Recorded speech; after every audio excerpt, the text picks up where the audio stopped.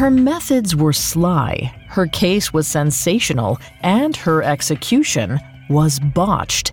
If you enjoyed today's episode on the lethal lady nicknamed the Black Widow, follow Today in True Crime, where every day you get an inside story on the most significant events in true crime history. Listen free on Spotify or wherever you get your podcasts.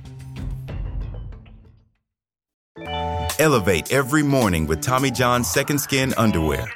The luxurious support of Second Skin guarantees everything will go smoothly. With over 20 million pairs sold and thousands of 5-star reviews, guys love Tommy John. Plus, your most valuable assets are covered with Tommy John's best pair you'll ever wear or its free guarantee. Shop Tommy John's Friends and Family Sale right now and get 25% off site-wide at TommyJohn.com/Spotify. TommyJohn.com/Spotify. See site for details. Today is Tuesday, March 24th, 2020.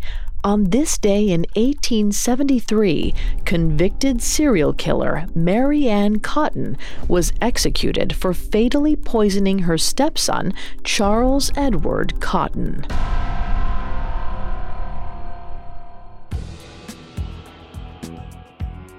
Welcome to Today in True Crime, a Parcast original. Due to the graphic nature of today's crimes, listener discretion is advised. Extreme caution is advised for listeners under 13. Today we're covering the hanging of Mary Ann Cotton. Her punishment was witnessed by 20 reporters whose names have all been lost to time. In this episode, we'll look at the event through the eyes of a journalist with the Dundee Courier and Argus, who we'll call Ernest. Let's go back to Durham Prison in northeast England just before 8 a.m. on March 24th, 1873.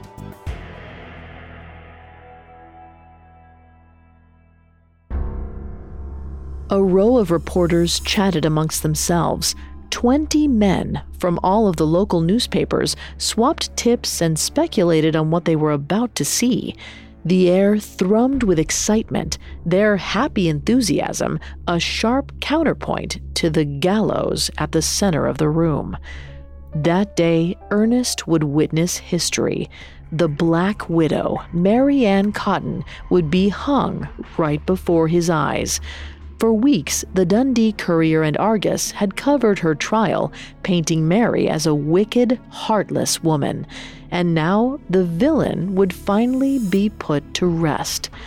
Ernest had been covering beats long enough to have a bit of skepticism about sensational stories like Mary's. He understood that Mary probably wasn't nearly as bad as she'd been depicted, but his job wasn't to report the news, it was to sell papers. Ernest felt a pang of surprise when a pretty, scared-looking 40-year-old woman was led out by her executioner. She was so thin, her black dress hung off her skeletal frame. Her face was pale, from fear or illness, Ernest couldn't tell. She seemed young and innocent.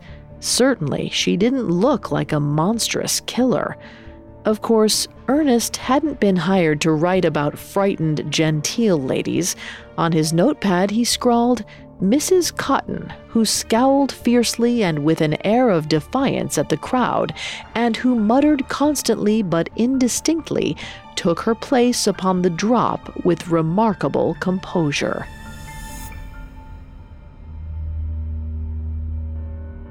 As he finished jotting down his report, Mary was led on to the platform.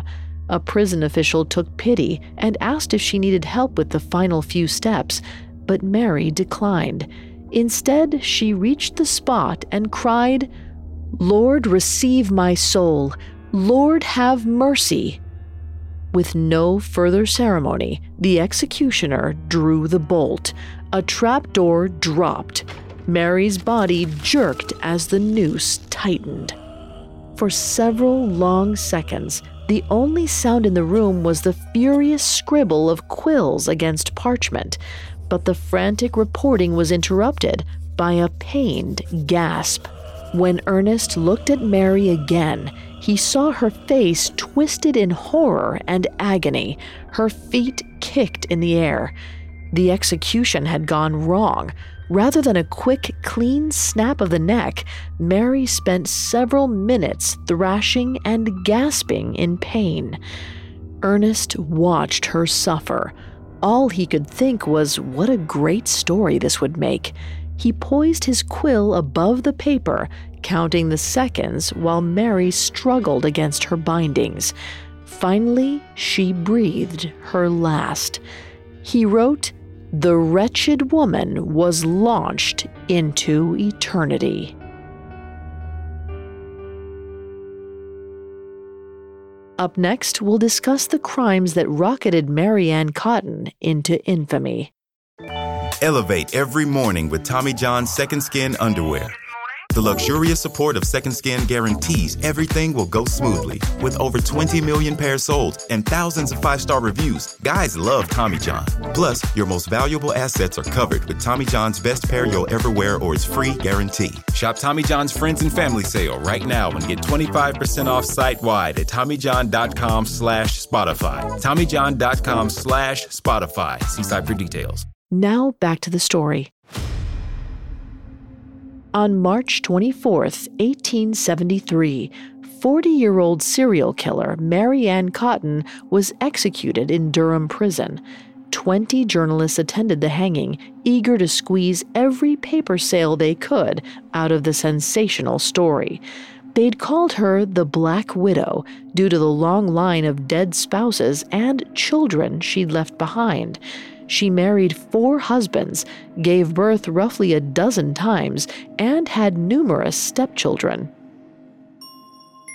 Nearly all of these family members died of stomach pains, diarrhea, and vomiting, which doctors of the time attributed to gastric fever. Mary first drew suspicion in 1872. That was when she tried to get rid of an unwanted stepson, Charles Edward Cotton.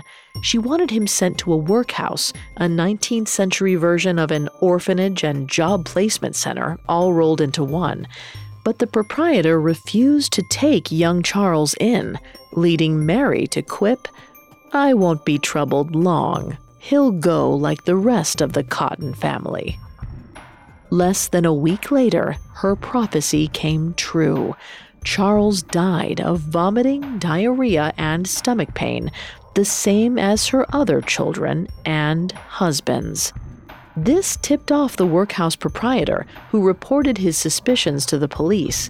An autopsy revealed that Charles hadn't died of gastric fever at all, but of arsenic poisoning.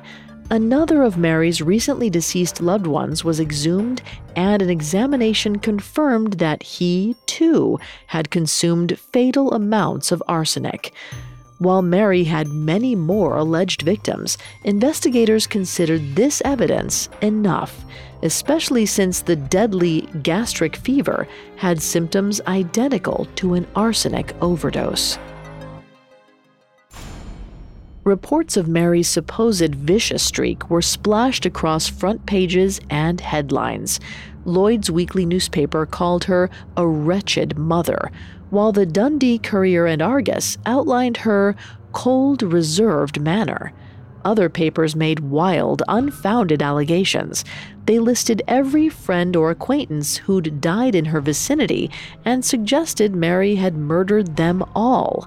This included a sister-in-law who probably passed away due to pneumonia, which has symptoms very different from those of arsenic poisoning. Throughout her trial and her time in the spotlight, Mary maintained her innocence. She argued that she kept arsenic in her home for pest control and that her husband's and children's ingestion must have been accidental. The journalists didn't buy it, nor did her jury. They found her guilty of Charles' murder and sentenced her to death by hanging. The penalty was even harsher than the court may have intended. Mary's hangman had a history of incompetence and botched executions, and Mary's was no different. Her neck didn't break when she was hung. Instead, it took her an estimated 3 painful minutes to strangle to death. Some papers celebrated the cruel execution as just desserts for a heartless murderer. Today, authors like Martin Connolly propose that Mary Ann Cotton may not have been the cruel serial killer history remembers her to be. It's possible that some of her family members really did die of gastric fever, or that the poisonings might have been accidental. Unfortunately, it's impossible to determine for sure, as most records of her crimes come from trial transcripts and newspaper coverage, and the press was prone to sensationalize Mary's misconduct. We may never know whether Mary Ann Cotton was a vicious killer, a victim of circumstance, or some combination of the two. Regardless of the true story, she will likely always be remembered as the Black Widow.